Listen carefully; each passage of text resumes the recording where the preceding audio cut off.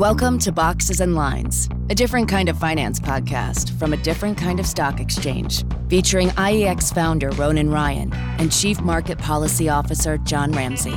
Now here to give you the straight talk on how the markets really work, it's Ronan and JR. Welcome, everybody, to the latest episode of Boxes and Lines. Welcome to Boxes and Lines. God bless us. God bless us all. This is another one of our alumni series, and today we have another in the series of the IEX diaspora. He always gets fancy words. Yes, ex-IEXers, IEXers for life. I like using words like that because it makes me feel dumb. Anyway, Go ahead. I keep thinking it sounds like a medication, but anyway, all of his fancy words sound like, if you have a sore knee, rub diaspora on it. I'd like to introduce Lawrence Latimer, former IEXer, but now the CEO of Dinara. Welcome, Lawrence. Good morning. It's good to be here. Good to be back. And we are doing this in the morning, so now there's a lot of pressure on us to perform. We can do it at the end of the day with a beer. Yeah. So now we are without that crutch, so we're going to just wing it. I don't know whether this is a handicap or this is sort of the better part of the day for you. This will be a good thing. We'll see. I mean, I don't know. So I thought what we'd do to just kick this off is get a little intro, Lawrence, on what you're up to now, and then we'll regale you at really disparate questions. Did I use that wrong? No. Well, I heard you use prescient early on, which he puts in like every second sentence. Well, I knew John was going to be here, so I had to pull out the thesaurus before I got here. I see them written on your hand now. That makes sense. Idiosyncratics coming up. Go. Lawrence, welcome. Honestly, it's great to have you back. Great to have you back in the office. And we're very interested to hear what you're up to now. Well, thank you. It's good to be here. So let me tell you a little bit about Dinara. So I am the CEO and co-founder. We are a enterprise banking services solution. What we're trying to do is really reimagine commercial banking services for the crypto economy. And so we provide one integrated platform where any business can hold or transact in crypto just as easy, safely, and securely as they can in fiat. And the whole thing is about that integrated banking. So if you're full DeFi, 100%, into the digital asset world, probably not the greatest solution for you. If you are only working in fiat, in USD, Chase, Citi, Wells, those guys got you covered. But for the 95% of Web3 companies that are transacting in both fiat and digital assets, we want to provide an alternative for them. First dumb question of the day then. So when you say full DeFi, would a full DeFi person just go straight digital wallet and not? You have a small number of businesses that are out there, crypto businesses that are out there that move their assets directly into move their fiat directly into digital assets and never look back. Okay. And so some of the DAOs are sort of fully, I would say fully DeFi, fully operating within the digital asset world, or receiving payment, sending payment out to vendors and others, all on digital assets. And so they have no interaction with fiat. We provide a solution for those folks, but I'd say that they're sophisticated enough that they are really stringing together their own enterprise banking services, enterprise financial services themselves. It's those companies whose core business is not about providing financial services, whether it's the gaming company or the, one of the level 3 protocols that are about, enabling digital apps, DeFi apps on their protocol. It's the corner coffee shop that wants to accept digital assets. Those are the types of companies that are great customers of ours. When we go to launch, we anticipate launching in the early part of the fall. Our core customers are going to be crypto VCs, so investment companies that are buying the underlying tokens of the portfolio companies. VCs. I know what that means. Thank you. Okay. What does it mean, John? I know. 3, 2, 1. Venture capital. Boom. Ronan. Well done. Okay. Yeah. And then crypto startups, so crypto native firms. Right. And then over time, we'll expand into other customer segments. So when you talk about exchanging fiat for cryptocurrencies in particular, so think Bitcoin and Ethereum in particular, how is it affected by recent volatility in terms of digital assets? Does it make the need for efficient exchange mechanisms more important? Does it scare people away? Does it push the timeline back? How do you think about that?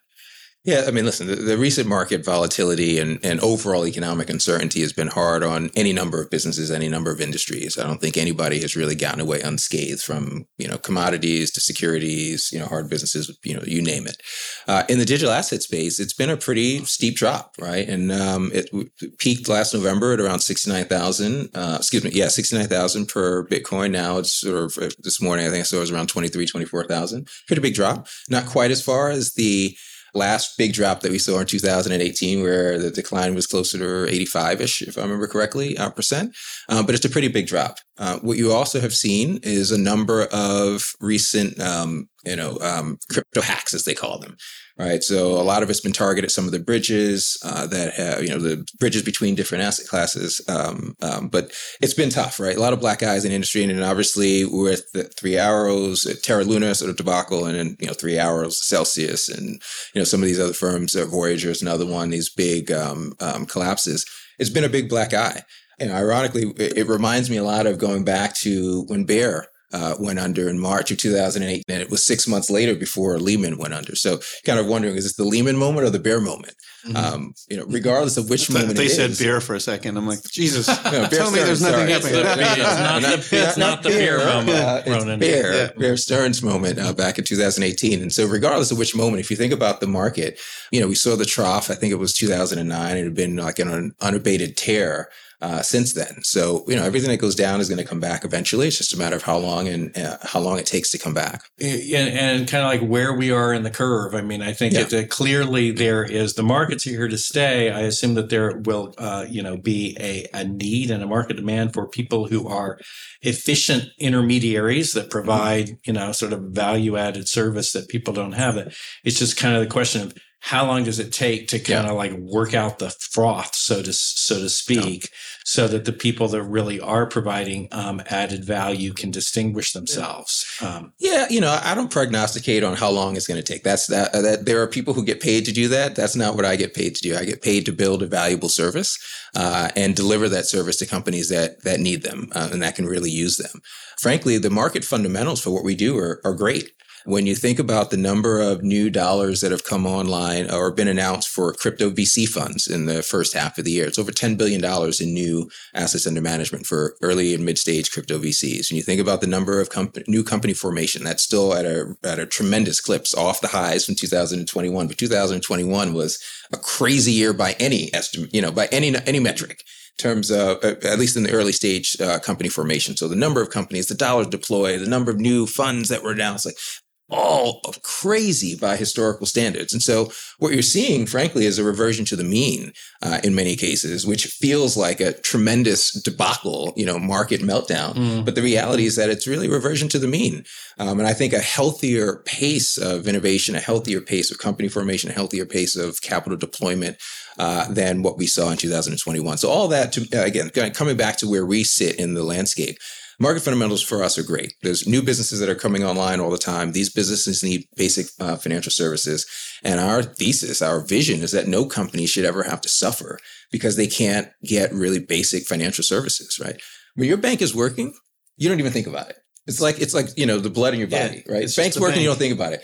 When it's not working, you think a lot about it. Right? So you mentioned in the intro, a coffee shop and stuff, like, I guess, taking payment in crypto. Kind of everybody knows the famous story of the guy who spent like $160 million. It turns out in today's Bitcoin value on pizza. Yeah. But where do those folks go today? What problem are you guys addressing on top of that? Because I think people do transact that way now, right? Yeah. So you're talking mostly about kind of what I say retail. Yeah. Right. And so we don't do anything retail. Okay. So those folks today, whether it's Robinhood or Cash App or, PayPal and, even Venmo, any number of places where you can swap your USD for some typically limited number of digital assets. If you get a little more sophisticated, you go to MetaMask, sort of get your own wallet, and then you can sort of start exploring in broader asset classes. We're focused on the enterprise, commercial banking. So we are only serving other businesses. So now these businesses may be delivering services and products into the market and selling to retail. But for them, it's like, where does IEX bank its money, right? It could be Silicon Valley Bank. It could be Chase. It could be any number of places. We want to be that enterprise bank for the crypto economy. Now, when you talk about providing banking services, people often have a very sort of fixed conventional point of view when they hear the term bank. As we know, there's been a lot of discussion about where these different intermediaries sit on the regulatory spectrum. So, who regulates you, or who may regulate you, or what are your thoughts about kind of the ongoing debate about kind of who has jurisdiction over what? Yeah. So, to be clear, we are a technology service that abstracts away from and has a partner-based strategy. So we partner with downstream regulated entities. So we have a banking as a service partner, which is regulated by the OCC, has a national bank charter, custodial technology partners, and others. So what we're doing on behalf of the customers who today are dealing with 4 or 5, sometimes 6 different counterparties. A couple of fiat banks because they're worried about getting debanked, so they've got a spare number of liquidity partners, a couple of exchanges, maybe some OTC desks, and oftentimes multiple custodians. We can abstract away from all that complexity for them. So in one account, customer logs into Dinar and they're able to see all of their digital assets as well as their USD, swap between those assets, receive, and then send from designated entities. But again, we are the technology provider, not the actual regulated entity. However, we're building ourselves as if we were the regulated entity, because once our banking as a service partner calls us and says, hey, we've got an inquiry or we've got some kind of audit we've got to do, they're just going to call us and say, we need information on, these types of customers or these transactions during this amount of time. So we're setting ourselves up as if we were the regulated entity. Yeah. But sort of getting back to that regulatory landscape, listen, we don't take a position on what good regulation is or bad regulation is. Where we do have a very affirmative position is that, generally speaking, more regulation in the crypto industry is a good thing. It reduces risk. It reduces uncertainty for other market participants to come in and come into the space. And when people aren't worrying about, hey, is this a security? Is this a commodity? How does it hold? What's my tax exposure? When they aren't worrying about those sorts of things, they're much more willing to dive into the innovation, they're much more willing to dive into the infrastructure, much more willing to hold these assets in ways that are meaningful for them. And so that's what we are proponents of.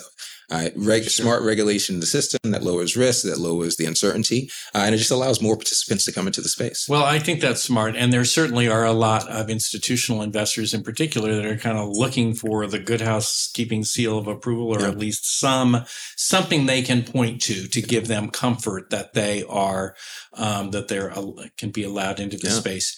I don't know if you know, Lawrence, but I actually have held senior regulatory positions. I swear, I was just going to ask. I know that. And both the SEC and the CFTC, for that matter. Rona didn't know that till the last podcast. I know the SEC one because you sing it every morning in the bathroom. That's the headline. CFTC. I did not know that one. Yes, exactly. I did not know that till last one either. I don't even know if it's true, but you can say anything on a podcast, Lawrence. New information. Right. Am I allowed to ask a question, or you just want to get him in the regulatory compliance corner? Go. One, I apologize, Lawrence. 2, obviously, I know you guys are launching soon. Do you have existing competitors? Yeah. Are there solutions like this already out there? And where do you think you really differentiate? Yeah, of course. There's tons of competitors in this space. If you think about commercial banking globally, it's about a $1 trillion revenue opportunity. Crypto commercial banking, we estimate, is about a $50 billion revenue opportunity just in the U.S. And so there's a number of competitors in this space. We tend to think about it in 3 or 4 broad groups. So one are fiat banks that have moved into providing some crypto services. So you think of your Silvergates or the Signatures of the world, and they've done quite well for themselves. They've got some custodians that have applied for bank charters. Anchorage is one that's sort of well known to have applied and received a bank charter. Paxos is another one. I know you guys know Chaz pretty well. And there's a few others that are out there that are also moving in that space. And then there's some neobanks. Custodia Bank, which is got a state charter out of Wyoming, Arrival Bank, which is based out of Puerto Rico. All are trying to provide just commercial banking services. And I want to be clear, I'm just giving you competitors in our space, not in the broader crypto banking services space. And then there are some wildcards out there, other technology providers that are out there. We think we compete well for a few different reasons. So number one, we are built from the ground up to provide these kind of services. So we're not competing with our customers. We're not a sort of a legacy bank that's moving into these services that is, oftentimes has a tough time digesting the risk profile, and really just understanding how to assess risk in these new markets. And we've got a great strategic partnership with Silicon Valley Bank. Silicon Valley Bank, we were incubated in their innovation group. And that group has a history now of launching and scaling businesses that really provide great services to the innovation economy. So I think Vouch Insurance is probably the one that's most popular, most well-known, that was incubated in that innovation group and has gone on to be quite successful for itself. So that partnership really gives us great partner to have. They are an investor in us. They also are really helping on the customer acquisition side as well, and really helping us define and refine and get access to customers that can use our services. So SVB is the leading bank for VCs and startups. They've got around 70, 80% of the VC fund banking relationships in the US, and probably 50 to 75% of the scaled or scaling startup banking relationships. So it really is the largest player that's out there. So having them as a strategic partner is a great asset for us. So the other thing that's another piece that the main piece that's incredibly valuable for us. The other piece is just our incredible focus on customer experience. So not just providing a technology service, not just providing a sort of human service, but providing a full end-to-end experience for the customer that is head and shoulders above what they're getting in other places. We've talked to over 400 C-level executives at crypto startups and crypto VCs over the last year, call it the last 18 months or so. And the pain points were clear and consistent, and just it was incredibly personal in many ways for the people that we spoke to. I don't know how many people love their banks today, just as a sort of a general rule, but it was amazing to us to hear how much enmity that many of these folks had around their banking service, just how poor an experience it was for them. So that's the thing that we're really going after, providing this integrated experience to just give a far better, superior you said overall consistent, customer experience. like what was, I'm just kind of curious in this space, what would consistently be their largest pain point today? Yeah. So for VCs, we heard a few things. So one was the fact that, they have to manage 4 or 5, sometimes 6 different counterparties to string together their enterprise banking services. Another that we heard pretty consistently was the lack of just like multi-user account permissions. Let me give you a couple of use cases to kind of bring it home. So, if you're investing in a crypto startup and you're a VC firm, oftentimes you're taking money from your LPs, so moving from fiat, you got to move that into crypto, and then that typically is going to get locked up in some kind of safety agreement, or if you're doing a direct investment on a live token, you got to buy that token with crypto. That's how you do the investment. That's how you do the investment, right? That transaction is moving from fiat to crypto, especially large holdings, is incredibly slow and frankly quite complex. So it can be 6 or 7 steps that you've got to go through between the two. And just in this case, it's just 2 counterparties just to move the money over. And then it's a third counterparty that's going to receive that value. And it can take sometimes 2 or 3 days to actually settle. Now, if you're on a tight timeline and some hot startup is telling you you've got 24 hours to make this investment, you can literally miss out on an investment. We heard that more than one time from some of our customers. If you're onboarding, right, you're onboarding at a new entity, right? So you're going through a KYC process. And this gets back to that multi-user account permissioning. You've got to repeat that process for every legal entity you have, right? So now most VC firms, if they're successful, has Fund 1, Fund 2, Fund 3, maybe Fund 4. Those are all separate legal entities. So every time you go and have a new fund, you've got to go through the entire KYC process with your counterparty. So it's literally as if you're starting from ground zero. And we had in one case, one of the firms told us they had switched names. So now they had 4 funds. They switched names. They had to go through the entire KYC process. Couldn't just send some kind of amendment saying, hey, everything's the same.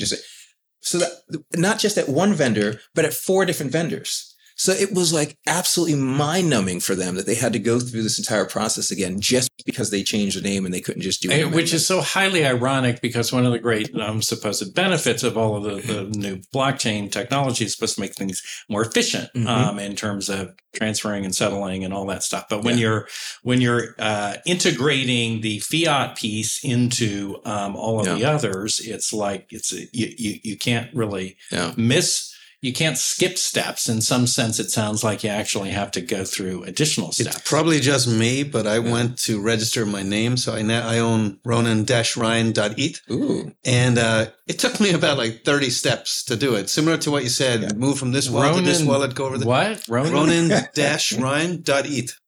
.eth. And what's that? ETH. It's the new .com. Oh, of the future. okay. That's what it is. Imagine if you had JohnRamsey.com. Okay. How unvaluable it would be 30 years later. That's what Ronan, that Ryan had. So let me give you one more little use case on the VC because this one still blows my mind because this is like my personal favorite here. So we had heard this more than once, but just to give it a use case, we had entity that was working with some over-the-counter desks. And these desks, they identify their partners through their email address. So you have one email address that you can log into your account at this OTC desk. Well, again, they had multiple funds. And so each time they had to like form a new account with this counterparty, they had to form a new email because they couldn't use the same email from the first one. So you have a bunch of finance FinOps executives that are literally trading email addresses with each other in order to access their accounts at some of these over-the-counter desks. So like you're reduced to literally passing your logins and IDs around. Like that's how ridiculous it is. It's silly today inefficiency. In some places. That's it's crazy. Yeah. And so this is still the early days of the institutionalization of, in our case, commercial banking service. I think broadly across the market, it's still the early days of the institutionalization of the market. We think we've got a better mousetrap, something that provides great value, far superior customer experience than what you have today, and have a great partner that's really serving as a tailwind for us. So how do you think about the growth of stable coins and other assets that are designed to be kind of function as an alternative to fiat currencies? So that's kind of like a topic on its own, has raised a lot of regulatory concern on its own. You mentioned some of the recent, kind of blow-ups in terms of those things. Is that part of your business, is trying to provide more efficiencies there? And where do you see that market going? So this is one of those, we don't take a position on whether stablecoins are good or bad things. I'd say that there is a broad range of different types of stablecoins. One that is probably top of mind for most people right now, or at least folks that are skeptical about the industry, is the Terra Luna collapse back a couple of months ago. That was an algorithmic stablecoin, and there were some. If you were kind of a student of economics, there were some very sort of clear reasons why. And by the way, a WOC, like not a typical sort of consumer of market participant with stablecoins, in this case Terra Luna. But if you're a really like economic WOC, there were some very clear reasons why an algorithm, the stablecoin, is probably not the best thing to sort of launch into the market and pose risks that are different from, say, fully backed stablecoins like, say, a USDC. In our experience, stablecoins serve a very specific economic purpose. And, we may wind up using them in some ways to settle transactions, particularly between different counterparties or between different entities. But we want to make sure, like everything else, that there's, really good, strong market support for the underlying asset. Right. Again, fully backed stablecoins are fully backed typically by US dollar, by treasuries, and other very liquid instruments. Things that are not fully backed or maybe algorithmic and others pose unique risks, and anybody who uses them should be aware of those risks. Right. Well, that's the thing that occurred to me too, is that all of these markets, like all markets, depend on trust fundamentally. And so if your asset is backed by an algorithm, then it means that you have to basically trust the code, and you have to trust that the code is going to perform equally well in all kinds of market conditions, which is feels like a bit of a stretch. And certainly in the case of the particular examples, it did turn out to be a little bit too much of a stretch. Would you agree with that, Ronan? That's a great. I think that's a very prescient insight. Yeah, trenchant. So I have a trenchant. That's another one of his favorites. Yeah. I have a question from one founder to another. Yeah. Sorry, John. That's me. Excluding me for the moment. Yeah, that's fine. Go ahead. Like, look, I know what it's like to found a company. Yeah. You certainly started to found a company, or in the process of founding a company, in a pretty interesting time in the world, like post-pandemic, but during pandemic. Has that been difficult, or do you think it's been a positive thing where web, everything's gone more digital? So is this better for that space, or is it more difficult? Yeah. Well, so I've got a 20 plus year career now. That's a dating myself career, mostly at the intersection of finance and technology. And I've only ever joined 2 companies that had more than 40 people at them at the time that I joined. If you remember here, I was 38, I think it was 37 or 38. Yeah. But the 2 companies were McKinsey & Company at the beginning of my career and a company, SunGard, since FIS, the middle part of my career. So like early stage businesses are actually what I know. I spent more than 15 years or, call it roughly 15 years in early stage companies. And I've been sort of single digit employee in a number of places, have launched some businesses. Founded some businesses early part of my career. So being in sort of the seat, being in the space is certainly not new. I would say the market that we're in and the environment that we're in is very unique. I haven't seen this before. The move to all remote has been swift, has been, at least in the space that I operate in, I know very few companies, frankly, that are requiring people to be in offices. That is like a 180-degree shift from where we were in 2019. There were some businesses, typically smaller, oftentimes very discreet, that had fully remote workforces. But normally you had, some core place that you went in and then you had satellites there. Dinar is 100% remote. We started that way. We're going to remain that way until it no longer makes sense for us to be that way.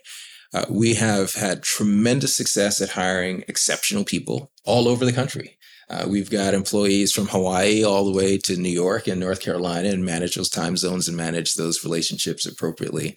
I'd say we've had to invest a lot more in connectivity. So what are the things that you can do to build identity, to build, and I'm using sort of culture in a performance perspective, not in sort of a touchy-feely perspective.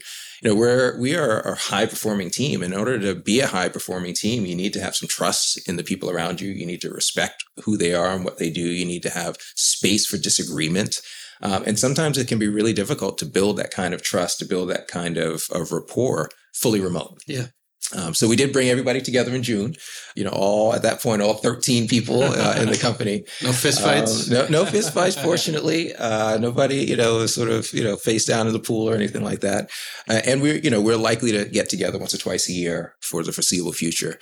But we do invest a lot in just doing things that are designed to build rapport, that are work related, but are sometimes ancillary to the core job. And we spend a lot of time in cross-functional projects. We do a lot of learning cycles. So not every week, but usually once or twice a month, somebody will present to people across the company so that, the tech team is learning from the product team. The product team is learning from some folks on the go-to-market side. And so to make sure that we're getting a broad exposure and that everybody knows what's going on in the organization. So it's been a challenge. I mean, quite honestly, it's been a challenge. It feels like it feels good. It feels like every company has to figure out where it fits on that spectrum of remote to full in office. We're doing this like in person, and I'm glad that we are. It's good to have some time where people can actually see each other face to face. I love you, John. I couldn't agree more. Don't take John away from me. Yeah, I couldn't agree more. Yeah. Which is why we are investing in getting people together. Whereas we get a little bit larger and start to get to scale, we'll probably do things a little more regionally than necessarily nationally. But I do think it is important to get together, just to see each other, break bread together, to build those kind of relationships that are just tough to do virtually. It's not impossible, but it's tough. You can source talent that you wouldn't be able to source. I'm a big believer in the office. We're hybrid now. Mm-hmm. It's voluntary, but most of us on the business side are back like 3 days a week. But I definitely recognize in my old age, you can hire people remotely that you wouldn't get that talent for that price or that passion if you required them to be in downtown New York City in the World Trade Center. So totally get it. It's just interesting. Like when we started IEX, first year there got up to about 13 of us in one room and we were sort of like a band of like merry men, right? And I thought that helped it, but I'd actually be curious to see culturally what it's like to do what you're doing remotely and only seeing people a few times a year. No. Interesting. Yeah, now without its challenges. But I've got just an incredible team of people. And I think you hit on something that's really important. Finding people that are really passionate about what you're doing. My pool went from, 30 million people in the New York's MSA, the Metropolitan Statistical Area, to 300 million people across the United States. And we really have been able to find people who are super excited about what we do and the mission that we have. and are just excited to come to work every day. And that is, I'm finding, so much more important than necessarily finding people who are excited to be in the office. I'll tell anybody, I will put my team against any team in the digital asset space, any team in the financial services space. They are on fire. They are incredibly high performing. They're excited to come into work every day. They don't always agree, but they always get the job done. And they're just an incredible asset that there's no way I could have pulled this team together if we were all trying to be in New York or in Florida or in LA. That's great. And in addition to all the things that you're doing with Donara, you are also, I know from the good prep work that our folks have done, you are also an angel investor, which I think is a lovely term. It's a You're beautiful an angel, image. You're basically an angel to us. So what are the areas in terms of spreading your angelic largesse, whatever? Yeah. What are the opportunities that you're looking at? And who do you think deserves more help? Yeah. So, personally, my investments are mostly around financial services, which is what I know. I grew up in the industry, over 15 years experience now in financial services space. So that's the area I feel like I have the most to offer and have the best chance of diligencing what I'm seeing a good idea. And angel stage, you're really diligencing people and an idea. But I'm the founder actually of two different angel investment, one major angel investment organization called Princeton Alumni Angels. We've deployed over $14 million across 40 deals since we made our first investment in 2018, and one of the co-leads there. And then also have another entity that really is an aggregator of angel investors called Homecoming. And so I probably review, 500-600 startup applications a year, decks a year. And you start to get some muscle memory on, what it takes to at least get my money. Everybody's got their own risk profile and their own thing, what it takes to get my money. But I'd say a few things that for me are really important. Angel investment is a catalytic, first dollar oftentimes into these companies. And it really is the bridge from an idea into something that's investable by a VC firm, even at the seed stage, where typically you want to see some kind of prototype or maybe even some customers. When you're an angel, you're typically investing in somebody who's got an idea and, maybe a deck that's oftentimes not particularly well written. So you really have to have some good sense of the markets that you're investing in, right? Or else it's really just gambling. Yeah. And then have some way of diligencing people, right? Is this a trustworthy person? Is this someone who's really passionate about the particular problem that they're going after to solve? Do they have great experience in the space or can access that great experience? Can they recruit people? Or are they the type of person that can go on and source additional capital once they get to whatever the next set of milestones are, and they're going to need a much bigger check than what you're writing. So I get pretty excited, pretty passionate about what we do on the outside, and it's really for me a continuation of everything that I do in my professional life, which has always been about access and to financial services. So anyway, Ronan, should we transition to now the question of questions? The question of questions. The question of questions. Lawrence, we ask every one of our guests here to tell us what their favorite Wall Street movie is and why. Pressure. It is pressure. So there's two that come to mind immediately. One is Wall Street, which I think is just this sort of seminal moment. And I don't remember whether it was before or after the crash of 87. But it was sort of right around there, and it sort of just really captured the zeitgeist of what Wall Street was, although it was really about a leveraged buyout, not actually, a Wall Street movie. The one I'd say is probably my favorite of those Trading Spaces. Or Trading Places, excuse me. Yeah. It was just like classic, Eddie Murphy in his prime. It was like all, it couldn't have been any big funnier. Actors. It was a great movie. It was a bunch, and some folks who were probably in, I'd say mid to later stages of their career who was just like still top of the game. Eddie Murphy was still young and like really coming up top of his game. It was hilarious in so many different respects. So that's probably my all-time favorite Wall Street movie. What's your favorite Wall Street book? John wants to mix it up. Flash Boys, of course. Well, no, you don't have to suck up just for that. I mean, there's there's all kinds of good. We'll sign the book for you if you want. Yeah. You know what's interesting? I actually don't read a lot about the industry because we're in it. So I try to read stuff that's away from the industry to just give my brain a little bit of a break. Like Jack Reacher type stuff, kicking ass. Yeah, I did love The Big Short. I have to say, I thought that was also Michael's a phenomenal writer. So yeah. That was a good book, actually. I had to read it a few times to really understand it. Yeah. Just being honest. Yeah. Thank you for being open. So, John, you'll appreciate this one. So I'm actually reading a biography right now on Paul Laurence Dunbar. And so it was written by, who the hell is that? Princeton. He's a former head of SEC. No. I wish. No, he was an African American poet from the late 1800s into I think he passed like early 1900s, but had sort of all these different touch points to different post-Reconstruction Black intellectuals and other writers. So you're not reading Jack Reacher, okay? No. Well, thank you. I watch the movies, but I don't read the books. Yeah. I want to thank you for raising the intellectual quality of our podcast. I'm going to edit that out anyway. Well, we can talk about go grabbing a beer after the market. We should have had this. Let's just pretend it's end of day and go have a beer now. It's 5 o'clock somewhere. Always. Well, Lawrence, it's been great having you back in our alumni series. Great to be here. Yeah. We are so pleased to have you, and it's been a very interesting discussion. Thank you for putting up with Ronan, and we wish you the best of luck too. Yes. We're looking forward to seeing the full-fledged live announcement. Rock and roll. You guys would be amongst the first to know. Thank you. You've always been incredibly supportive. This has been fun today. Hopefully we can do this more often. Absolutely. Without the mics next time. Yeah, without the mics. Rock and roll. Rock and roll now. Boxes and Lines over now. Boxes and Lines is a podcast from IEX Exchange. It is hosted by Ronan Ryan and John Ramsey. Executive produced by Sarah Forster, with support from Benstown. For more information and to hear more episodes, go to iexexchange.io/podcast. Thank you for listening to Boxes and Lines. The information and opinions expressed in this podcast are provided for informational and educational purposes only, and IEX Group Incorporated and its affiliates do not make any representations or warranties as to the accuracy or completeness of the information contained in this podcast. Nothing in this podcast constitutes a solicitation or offer to buy or sell any securities or provide any investment advice or service. Some portions of the preceding conversation may have been edited for length or clarity. Copyright IEX Group Incorporated, all rights reserved.